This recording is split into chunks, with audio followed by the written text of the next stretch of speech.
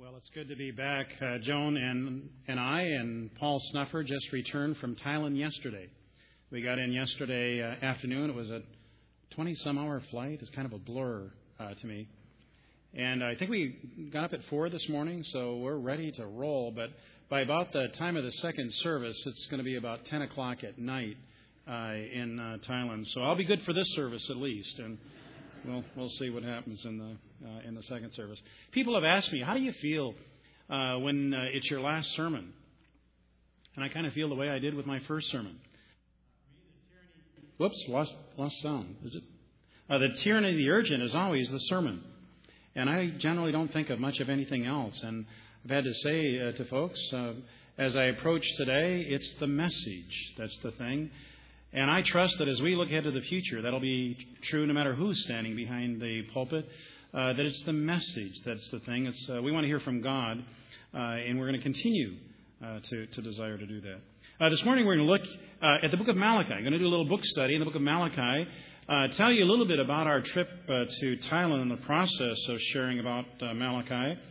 And as we do this as well, I want to share what God has been impressing upon me for the last 2 months, as I'm about to take on a responsibility that's bigger and scarier than anything I've ever done in my life. It's this phrase by William Carey that has been going back and forth in me for 2 months now. Expect great things from God and attempt great things for God. We'll hear more about that as the sermon goes along. And as I look into the future of this church, that would be my challenge for the church and the challenge for each of us individually. Do we believe enough in the awesomeness of God that we're ready to say, my God is a God from whom I can expect great things. And because of that, I'm willing to attempt great things for Him. Let's pray. Heavenly Father, as we look this morning at the message from the book of Malachi, we do see that Malachi the prophet declares boldly and strongly that your name shall be great among the nations. What we're going to see today is that wasn't great in Israel, because people who call themselves your people didn't have the conviction to believe that you truly are the Lord of hosts. They were bored by their worship services. They were half-hearted in their commitment to you. Their families were falling apart. Fathers were estranged from their children and children from their fathers. God, I pray that as we look at the message today, it'll be a sobering message to us. Because like the people in Malachi's day, we too are orthodox in theology, but we can always question whether our heart is always where it needs to be. So examine our hearts in this service, mine included. Enable us to see what it is that you want us to see. And then, Father, we pray that as a result of the teaching of your word, that you'll motivate us to live more faithfully for you. In Jesus' name we pray. Amen.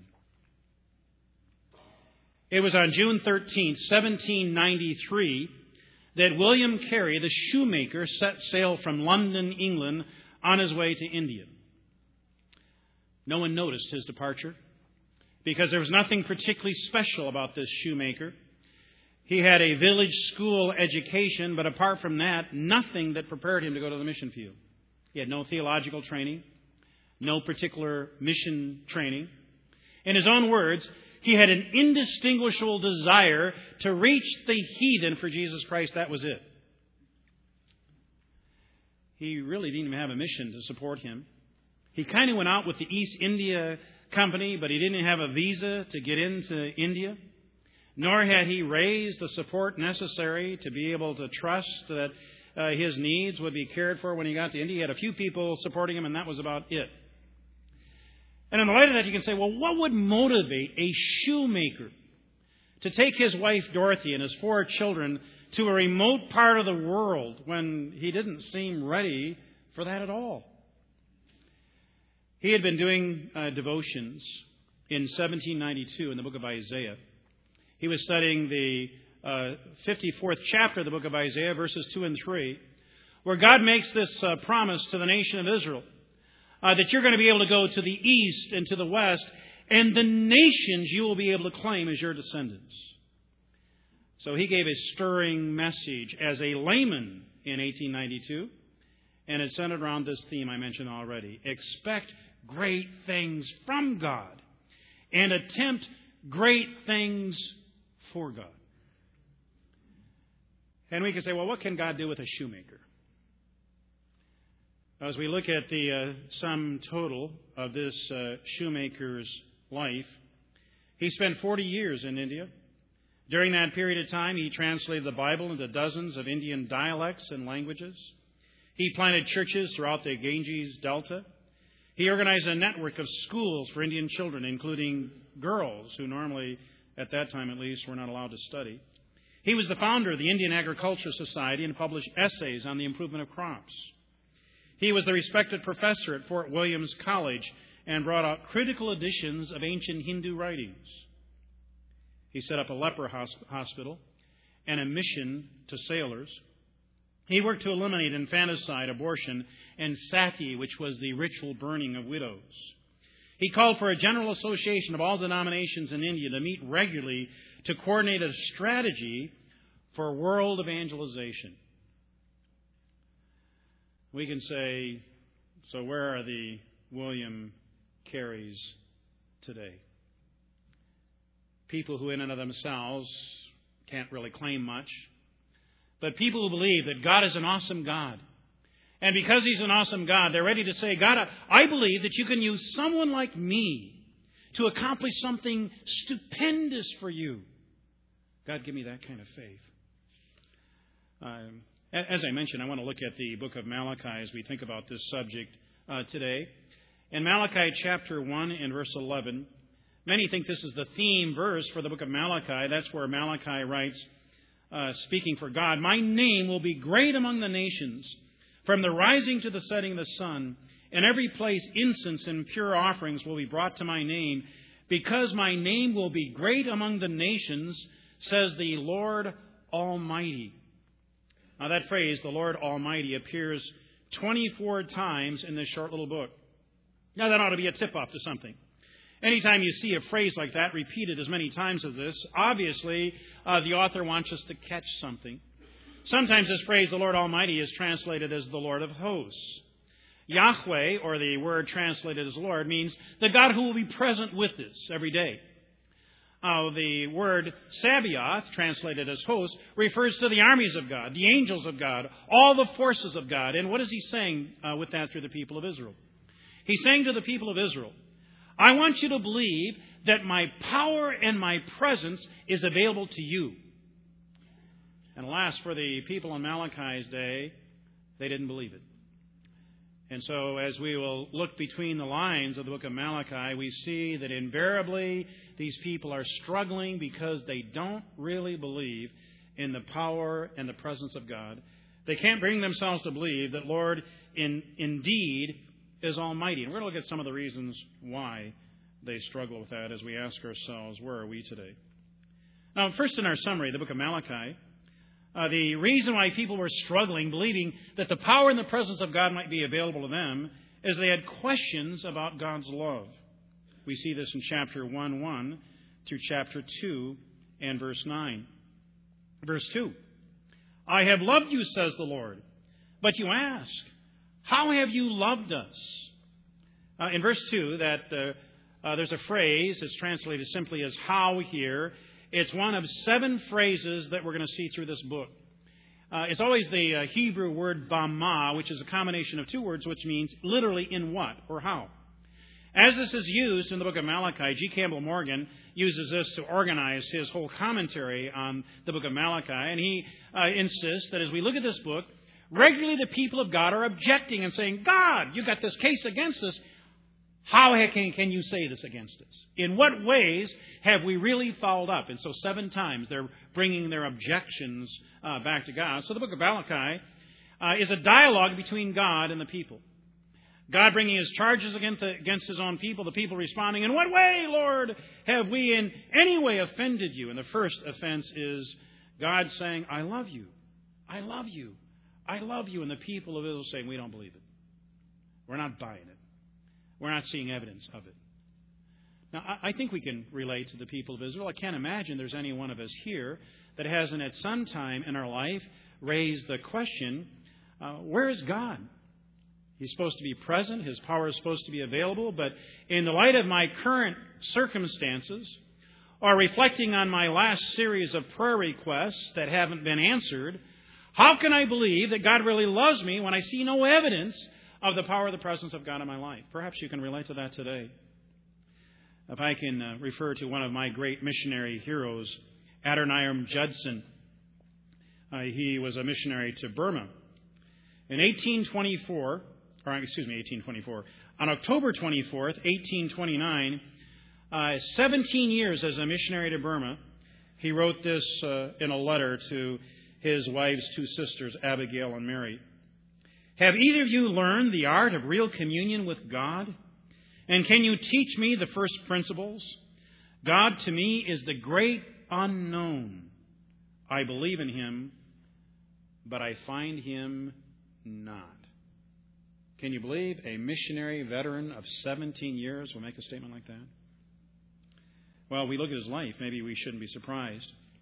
He went to the mission field in 1812, one day after he was married to his wife Nancy. In 1815, their oldest child, Roger William Judson, was born. In 1816, at the age of 8 months, Roger died. In 1818, 6 months into his missionary service, they saw their first convert. It was many years before they would see another one. In 1819, they struggled with their first missionary, and that invariably is a challenge in ministry, struggling with people who are in ministry with you. In 1824, he was arrested as a spy. In 1825, his little baby girl Maria was born on January 26th. In December 31st, he was released from prison. In 1826, his wife Nancy died at 36 years of age. In 1827, Maria Elizabeth Buttersworth Judson died at 2 years and 3 months. He wrote the letter to Nancy's sisters as he had gone off into the jungle, still mourning the death of his wife and his baby girl. He wrote this statement saying, have either of you experienced the first art of the communion with God? God to me is the great unknown. Now, I don't know about you, but I can identify with that. I think for all of us, there are times in our lives when we may reach a point of frustration and say, God, I don't get what's going on. I wish I had your perspective. And like Job, we want to say, God, why don't you show up here and explain all this to me? But God doesn't show up. And so we can be frustrated. But the rest of Judson's story is recorded in 1850. He's now 62 years old. I was reading his book, To the Golden Shores, one of the best missions books I've read, if I can recommend one more book before I leave. Wonderful book. On one of the last pages, he makes this statement. I never prayed sincerely or earnestly for anything, but somehow, in some shape, probably the last I should have devised, it came. And I've always had so little faith. May God forgive me while He condescends to use me as His instrument and wipe out the sin of unbelief from my heart. By the time that Judson writes this statement, not only has his first wife died in Burma, also his second wife has died. Not only does he have gravesites for 2 of his children, there are in the neighborhood of 7 of his children that have died up to this point as he is serving God. And we look at this and say, well, how can he say that? How can he say there hasn't been a single prayer request that I prayed, yet that somehow, some way, God has answered it to accomplish His purpose? Well, you better have a firm handle on what God's purpose is if you're going to say that. And obviously, it's not God's purpose for all of us to live here forever. We all are going to die someday, and Judson did take consolation in the fact that he knew that his wives were in heaven with Jesus, as was his children. And he reaffirmed the fact that he was here for one reason and one reason only, to reach those heathen who didn't know Jesus Christ. And he committed himself to that. I came across an interview with Paul Bradshaw of People and Rick Warren. Paul asked Rick this question, what's the purpose of life? And Rick Warren answered and said, in a nutshell, life is preparation for eternity. We were made to last forever, and God wants us to be with Him in heaven. One day my heart is going to stop, and that'll be the end of my body, but not the end of me. I may live 60 to 100 years on earth, but I'm going to spend trillions of years in eternity. This is the warm-up act, the dress rehearsal. God wants us to practice on earth what we'll do forever in eternity. We are made by God and for God, and until you figure that out, life isn't going to make any sense. Life is a series of problems. You're in one now, you're just coming out of one, or you're getting ready to go into another one. The reason for this is God is more interested in your character than your comfort. God is more interested in making your life holy than He is in making your life happy. We can be reasonably happy on earth, but that's not the goal of life. The goal is to grow in character, in Christ's likeness. And so Judson, by the end of his life, could say, I got that straight. And that's why I can say, not one single prayer that I've ever prayed hasn't been answered some way, somehow, so that God's glory and kingdom can be advanced.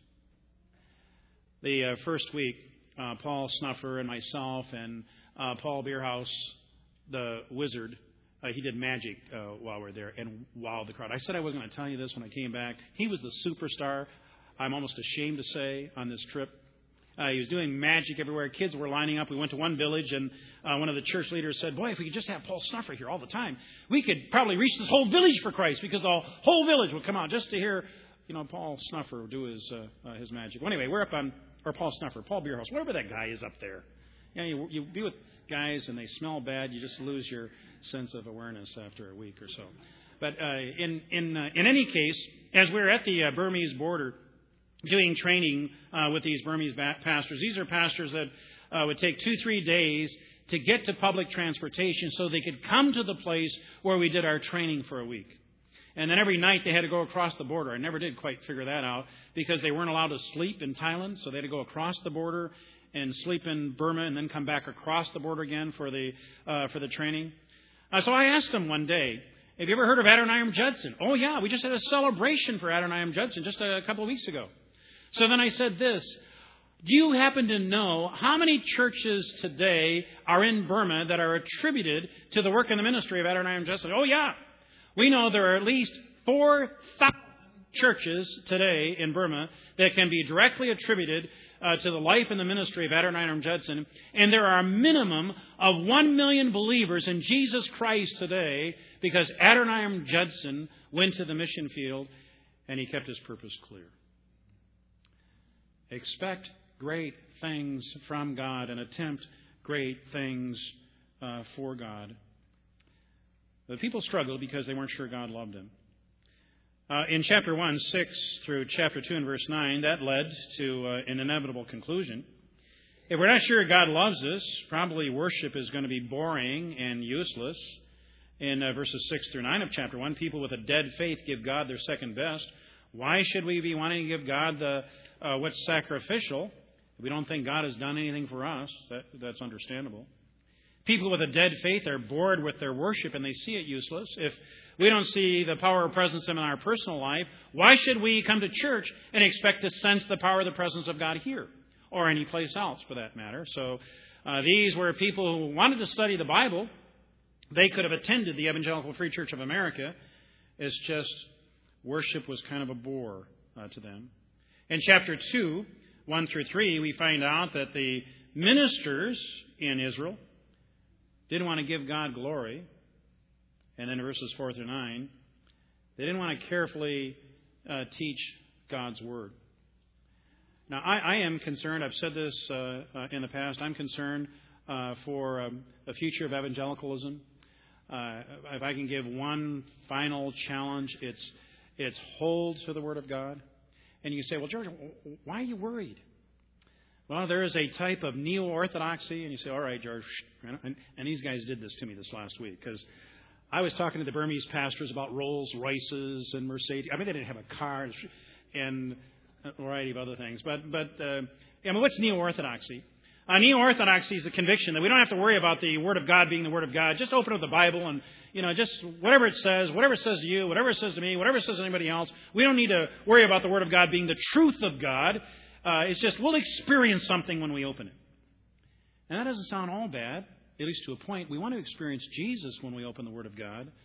But if it's no longer God's truth, well, then anybody can read anything they want into the Bible. And that's happening in evangelicalism today. There are evangelical leaders that are saying exactly that today. So we need to be careful about what's happening, even within our own camp. One of the things that was challenging to me personally as we were up at the Burmese border we were talking to these Burmese pastors, and you find yourself in an element that is very unfamiliar and awkward. I can say for me, I was in an unfamiliar area because talking to Burmese pastors, I want to quote books because I always like to quote books, right? And I was discouraged by one of my translators, George, don't mention any books. Somebody can say, well, praise God, maybe he's finally getting the message about mentioning books. But the reason why I was advised not to mention any books is that I was told in the Burmese language they have 2 books. They've got the Bible and they've got a hymnal, and that's it. They have no other Christian literature at all. Now, maybe in the future they will have Paul Snuffer's notes. He left about 150 pages of notes that they're going to translate into Burmese. So there might be, in the Burmese church, you'll see 3 volumes, on every pastor's shelf: the Bible, the hymnal, and Paul Snuffer's notes that they will have, which will be, kind of a cool deal. As we were talking about what is it that motivates these Burmese pastors, again, I was humbled. Since 2003, there have been a number of conversions, a number of baptisms. There are 2-3 pastors that have seen 211 people baptized in their churches. But Lloyd Childs, missionary that we've supported for years in this church, was a little concerned about a couple of the pastors who didn't seem to have glowing numbers of God doing something significant. So he started asking questions. What's going on in your congregations? And what he discovered is in the Myanmar region of Burma. Now I know everything Burmese because I was there for a week.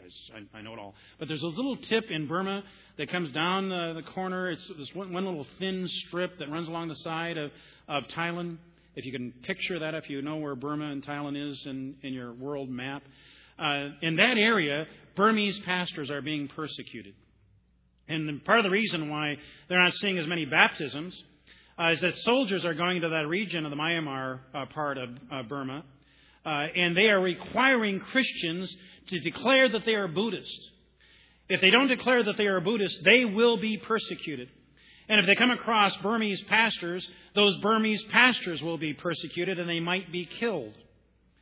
So, kind of hard, to boast about all your baptisms when you're just trying to survive and Christians are being told you have got to identify yourself as a Buddhist or you might lose your life.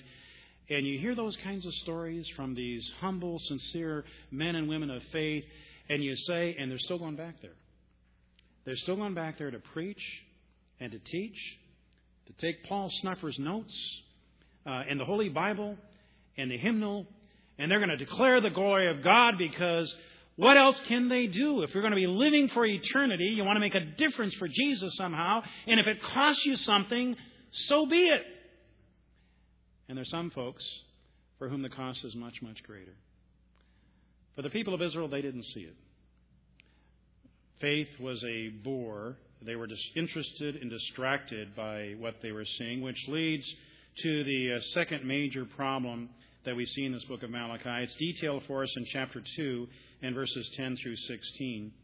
When we question if the Lord is almighty, well, we can probably see it in our families.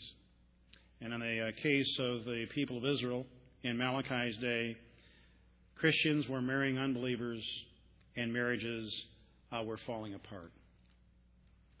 Now, we've got to be careful. I have to be careful, when I say what I'm about to say next. I've already talked about William Carey. He's my hero for the phrase, expect great things from God, attempt great things for God. But William Carey himself was divorced. In the latter part of his life, his wife left him. He didn't ask her to leave. He didn't try to ruin the marriage. Depending on who you talk to, some people say his wife was insane. She was abusive, but in any case, she left him. John Wesley, another one of my heroes, also went through a divorce. His wife left him. Now, what that tells me is that we can have a great faith for God. We can, with William Carey, be expecting great things from God, and with that, attempting great things for God. Our marriage can still fall apart. So I don't want anyone to feel like I am standing in judgment over someone if a marriage has fallen apart. You can have a wonderful faith in Jesus and still see your marriage fall apart. I mean, that's just the truth. But the other side of this is, if God is powerfully present if we believe that He is the Lord of hosts, well, then we've got to ask, where is the evidence of the power of God in families in our church? We ought to be able to say, in that area that matters most to all of us, there should be evidence of God working. Maybe not in every single marriage, but in most. There ought to be something we got to say, except God hates divorce. One of the exciting things for me during the time that I was in Thailand, I got an email from Focus on the Family.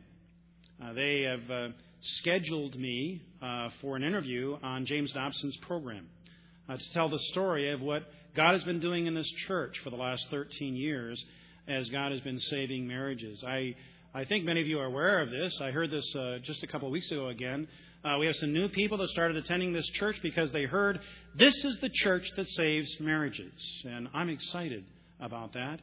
One of the things that I'm realizing in the new opportunity that God has for me is that marriages are in trouble around the world. And to the extent that I can share some of what we've seen God do here over the last 13 years with people in other parts of the world, that's going to create opportunities for evangelism as well. Another thing that's happened, some of you may be aware of, I've just completed a training manual for a variety of churches. I'm going to be heading off to Knoxville, Tennessee in August to do some training in a Southern Baptist church in Knoxville. So if some of you always wonder, what exactly is it that we do in this church? I've got a 30-some page training manual that explains what we do and how we do it. And I'm praying that God will use that to share the story of what we've seen God do in this church to help churches here in America and wherever else begin to see there's no reason why we can't expect in the Church of Jesus Christ to see the power of God unleashed in families and be able to have churches around the world be able to say, this is the place where marriages are saved because our God is the Lord of hosts. We can expect great things from Him. Well, hastening to the last series of questions in the book of Malachi, they had to do with making sacrificial gifts to God. If the Lord is not almighty, we're going to see no reason for us to tithe. And why is that? Well, chapter 2, verse 17, we question the justice of God. We don't think that God is in any way significantly fair. And the reason why we might do that is we really don't think that the Lord is coming, or we don't see any evidence of God being active in our midst in any specific way. I'd like to ask our Thailand team, at least you three guys, to come on up at this time. I've asked Joan and Paul to share briefly what we saw God do as there was evidence of the power of God among the folks. Joan is going to share first about her experience week 1, and then Paul's going to talk about Paul. Judy and I had the privilege of going to Chiang Mai while the fellows were up on the Burmese border. It was 99 degrees and the humidity made my hair very curly. And we taught at the Institute, Bible Institute. We had 65 students, and then we had 15 Lahu women that were there. And the men sit on one side. They have their black pants and white shirts, look very nice. And then the women sit on the other side with their black skirts and white tops. And one of the things that was so neat, they have only had their language written down for less than 30 years. They've had the Word of God for less than 20 years. So when you ask, what is the most precious thing to you? They would say the Word of God. They would never give up the Word of God. So Judy had them, during one of her times, read Judges chapter 13. Because of the reverence that they had for the Word of God, they stood on their feet and read for 20 minutes in unison God's Word. That was an incredible experience. And then it took a lot longer to read in Lahu than it did in English. Yeah, they don't have words for responsibility and things like that, so they have to describe a whole situation in order for us to get there. But it was neat. That was kind of fun. Then I did a lesson on spiritual gifts, and we looked at Deborah and Jael and looked at the gifts of leadership and prophecy and talked about spiritual gifts. And then later, at the end, our translator, Idacum, divided them into groups. And so he mixed up the groups. So they had the men, the women, and the Lahu women together in different groups. and working. And their assignment was, you are to tell what your spiritual gift is and how you are going to strengthen the church. And so after they had worked on that for a while, they came up and they reported. And one of the slides had the list. And the thing that struck me, they would read the name of the individual. That individual would stand, and then the leader of the group would say, and their spiritual gift is this. This is how they'll strengthen the church. The Lahu women, the older women who have been working in the fields, taking care of their children, who have been doing ministry in churches, this is the first time they've ever been recognized. They would stand up. They were so shy. They would be looking around, and everybody would applaud for them. And it was so incredible that these women were recognized as being part of the church and part of strengthening the church. And I want to thank you so much for praying for us. We've had a tremendous time, and it was a neat time to be there. I've asked Dr. Snuffer he would share a little bit about a layman and a layman's work in Thailand. Yes, I got a doctoral degree while I was there. I was introduced along with George, Dr. George Kenworthy and Dr. Paul Snuffer. So I told George mine was a lot easier to get. Got it in a Cracker Jack box. But we had just a delightful time. I'll just tell you, when we were up on the Burmese border, Judy and I went early to get over jet lag because we had teaching responsibilities. At least I did on Monday. And Monday, you got to remember that these church planters and pastors are from very remote areas. And they were very stoic all day long. Lloyd Childs taught all morning some principles of church planting, and then I began and took the whole afternoon. And I said to George and Paul, who arrived on Monday afternoon, that we got to get these people loosened up, and I don't know if we're ever going to really make a connection. Well, then Paul started out the next morning with his magic tricks, and that was the key to the whole thing. We told him we would deny this when we got back to the States, but he really was able to just loosen these people up. He showed them how to do some of these tricks, and all of them had just tremendous biblical illustrations along with them that he had well thought through, and it was really great. And they just then loosened up. By the end of the week, they all wanted to have their picture taken with us, and it was just that connection was made. But it was really a nice experience. Then on the weekend we went back into the very remote villages in Thailand. And we just pulled off the highway in one of these little villages, and Paul pulled out some of his little tricks. And in 2 minutes, he had a big ring of children around him.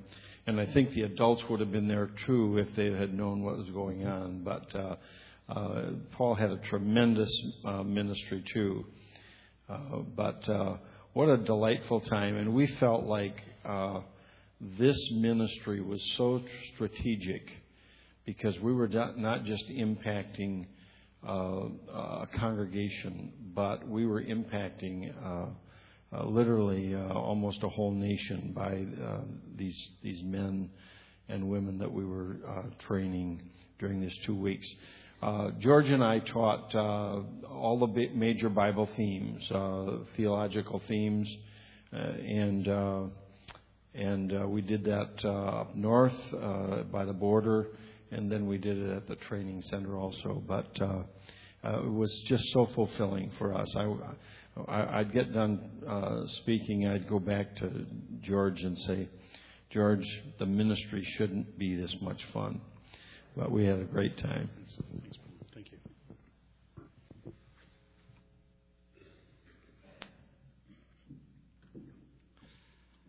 It's great to be with people who expect God to show up and then aren't surprised when he does. As I mentioned earlier, when especially for someone who's a bibliophile like myself, to be among people who have the presence and the power of God and they don't have books.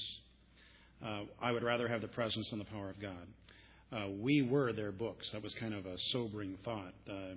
If people like us don't come and teach them, they have no other way of knowing. So anyway, continue to pray for these Burmese pastors.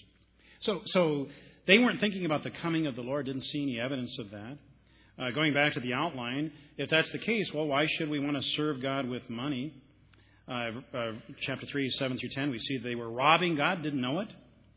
And then 3, 11 through 12, there's this principle, if you obey God, God will bless you. Now, we see that throughout Scripture. If there's a conviction that I want to invest myself for God's kingdom, we're not talking about getting rich in business here, because James makes it clear that you can say, I'm going to start a business in another city, and you have no guarantee that you're going to make any money in that business. But if I'm about God's business, and I'm praying, thy kingdom come, thy will be done, that's my prayer, well, then I should be of an expectation. That's at the center of God's will. And if I am doing that, well, then I should expect that God is going to bless me. But they weren't seeing evidence of that either. And because of that, there were some inevitable results we read about in chapter 3:13 through 4:5. They thought it was vain to serve God. They didn't see there was any difference between the righteous and the wicked. Chapter 4, 1 through 3. And they didn't believe that God was going to do anything to turn the hearts of fathers to their children, or the hearts of children to their fathers. So you can summarize all that and say they had no expectations at all, because their God was not the Lord of hosts. I've had a couple months now to reflect upon this new opportunity before me. It's even hard to say the title. Director of Proclamation, Evangelism Initiatives. I see that title, and I've said on a number of occasions, what in the world does that mean? What that means is that I will sit on the leadership team of the international mission and be responsible for any kind of group evangelism that happens worldwide in the Evangelical Free Church. That'll be my job. So trying to develop things through TV and radio. Obviously, preaching is still what we do. It's what Jesus did in the marketplace. It's what Paul did in the marketplace. Isaiah, Jeremiah, they weren't preaching in churches and synagogues. They're out in the marketplace preaching and teaching. So the extent to which we can help people become more effective in the marketplace, sharing about Jesus, that's what we will be doing. Also, since families are in trouble around the world, I'm expecting that there's going to be an opportunity to speak about what we've seen God do here at this church and what we've seen God do in other churches to save marriages. And for those of you who are familiar with the book Marriage Makeover, the last chapter is about how to come to Christ. And the method that we use here is all about the power of prayer and the power of the Holy Spirit. And so that ought to be something, too, that will help us in figuring out how to do some things and reaching some folks.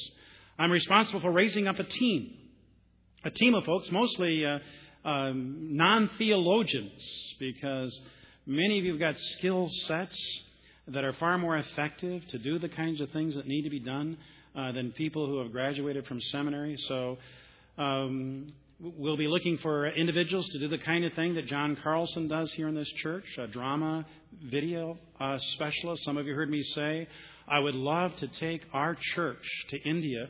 I'm going to be going to India in February and have an opportunity to speak to groups of 60 to 100,000 in India. I would love to take what we did at Easter, do that in India, and then see what God could do. I just think that would be a fantastic opportunity. So somebody who can do some drama arts things around the world, we're hoping to find somebody like that. We're looking for someone who can be an executive director for global evangelism initiatives, a variety of other folks. I've had a number of folks from our church that have come up and said, we want to be a part of the team, not just to hear about what you're doing. We want to do something with you. So some of you know Greg Landrum in our church. He works with Dow Chemical, and he's a marketing specialist. He knows I'm not, so he has offered his expertise to help me with some marketing kinds of things. I've had a couple of lawyers. Debbie Hedlund's a judge in our church. She said she'd like to travel and maybe address some people in the medical legal community, as well as Sandy Gilbert. She was a criminal attorney. When I was in Thailand, I was meeting with some key ministry leaders. There are a lot of mission agencies that are located in Chiang Mai, Thailand. And I said to them, so if I were to bring a group of lawyers here, like a judge and a criminal attorney, would that open up any doors for you with legal officials, mayors, other kinds of... And he said, you kidding me? That'd be fantastic. So, that's one of the things we're talking about doing. Kevin Tapany was a pitcher. He's one who's going to be a part of helping me think through some things with the book and also what we're trying to accomplish. Paul Ridgway, in my opinion, is the best personal evangelist I've ever known.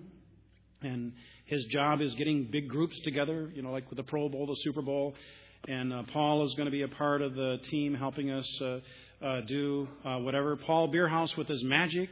I've got even greater ideas of what Paul can do in various places as just do magic in the marketplace, let people gather around and hope to have some opportunity to talk about Christ that way. So, I'm very much at the infancy in my own thinking with this. A couple things are clear to me. One is evangelism is a process. And I still believe what you've heard me say over the years is true, that there's presence evangelism, that is offering a cup of cold water in Jesus' name, helping people with an AIDS deal, or helping people with something that meets a physical need. That's evangelism still to me. And then there's proclamation evangelism. That is, you're struggling with your temper, you're struggling with depression. The Bible has something to say about that. Or you're struggling with your marriage. You don't need to know Christ to see how the Bible can be practical to you in helping you face a problem. That's proclamation evangelism. And then persuasion evangelism is telling people how they can be born again. And it'll be all of that that'll be a part of what we're doing. One thing that has changed since the last time I shared about this is that now I've talked to leaders in the denomination, and they said instead of just being the leader of proclamation evangelism initiatives for the mission, they want me to be the leader for the denomination. So it'll be here in America as well. I don't even know what that means. There's a part of me, I see this phrase, expect great things from God and attempt great things for God. I look at that phrase, it still motivates me. I look at this job before me, and there are days it scares me to death. I'm thinking, who am I to think that I can step into this kind of a position and do anything for Jesus? And what I keep coming back to is what William Carey said. Well, it can't be about me. If God can use a shoemaker to reach the country of India, God can use you, and God can use me to accomplish something great among the nations. I'm counting on that because I know myself well enough to know my own inadequacies, my own shortcomings, the difficulties that I face naturally. So I'm expecting that God is who He says He is, and I'm expecting that God is going to show up in some powerful ways. And you can also expect that I'm going to be inviting a bunch of you. I've asked Kevin Lakin to come to India with me. Don't you think kind of cool, for me to preach and Kevin to be George Beverly Shea? He always gets mad at me when I say that. But I'm hoping that maybe Kevin will get a chance to go and sing as I get a chance to preach. I think we have wonderful talents in this church that can be used to reach the nations for Jesus Christ. And that's my hope and prayer. Let me conclude by saying my prayer for all of you individually and for this church is that as we look ahead to the future, we can be confident not because of who we are individually or confident because of who we think we are as a church, because the truth is there's nothing special about us individually, and in the flesh, nothing particularly special about the church. But we do serve an awesome Jesus. So expect great things from Him. And I know we'll see God do great things here. Let's pray. Heavenly Father, we thank You for Your Word. We thank You for its relevancy to all of life. And God, as You've continued to challenge me with the conviction that I need to be expecting great things from You, and then with that, be prepared to attempt some great things for You. The first half of that's easy enough for me because I do expect great things for You. Where I stumble and where I come up short is wondering if You can use somebody like me to accomplish anything all that worthwhile for You. God, forgive me for my lack of faith. And I pray that for us in this church, that there wouldn't be a single one of us who thinks so little of You that we don't believe that You can use us in all of our weaknesses and all of our frailties to accomplish something significant for You. When You taught us the last couple of weeks how You are using Burmese pastors and laymen who have very little in the way of education, but a great deal in the way of heart and conviction and faith in You. When You can use them, God, we know that You can use any one of us. So, Father, I pray for this church, that the church and everyone in it May, as we look into the future, be looking at the future with great optimism and excitement because of you and what we expect you to do. So, God, do your work in us and through us, that people around the world might hear the mighty name of Jesus. In His name we pray. Amen. Would you stand with me for the benediction? And now may our God and Heavenly Father, who's declared through the sending of His Son that He loves you more than you love yourself, continue to convince you that that's true, so much so that because of that, you're going to want to enter into a deeper relationship with Him. May He keep you motivated to search His Word, to find out more about Him. May He keep you committed to reaching out to the world with the good news of the gospel of Jesus Christ. And may He continue to convince you that no matter who you are, no matter what you've accomplished to this point, if you know Jesus, you've got a story to tell. So tell it among the nations.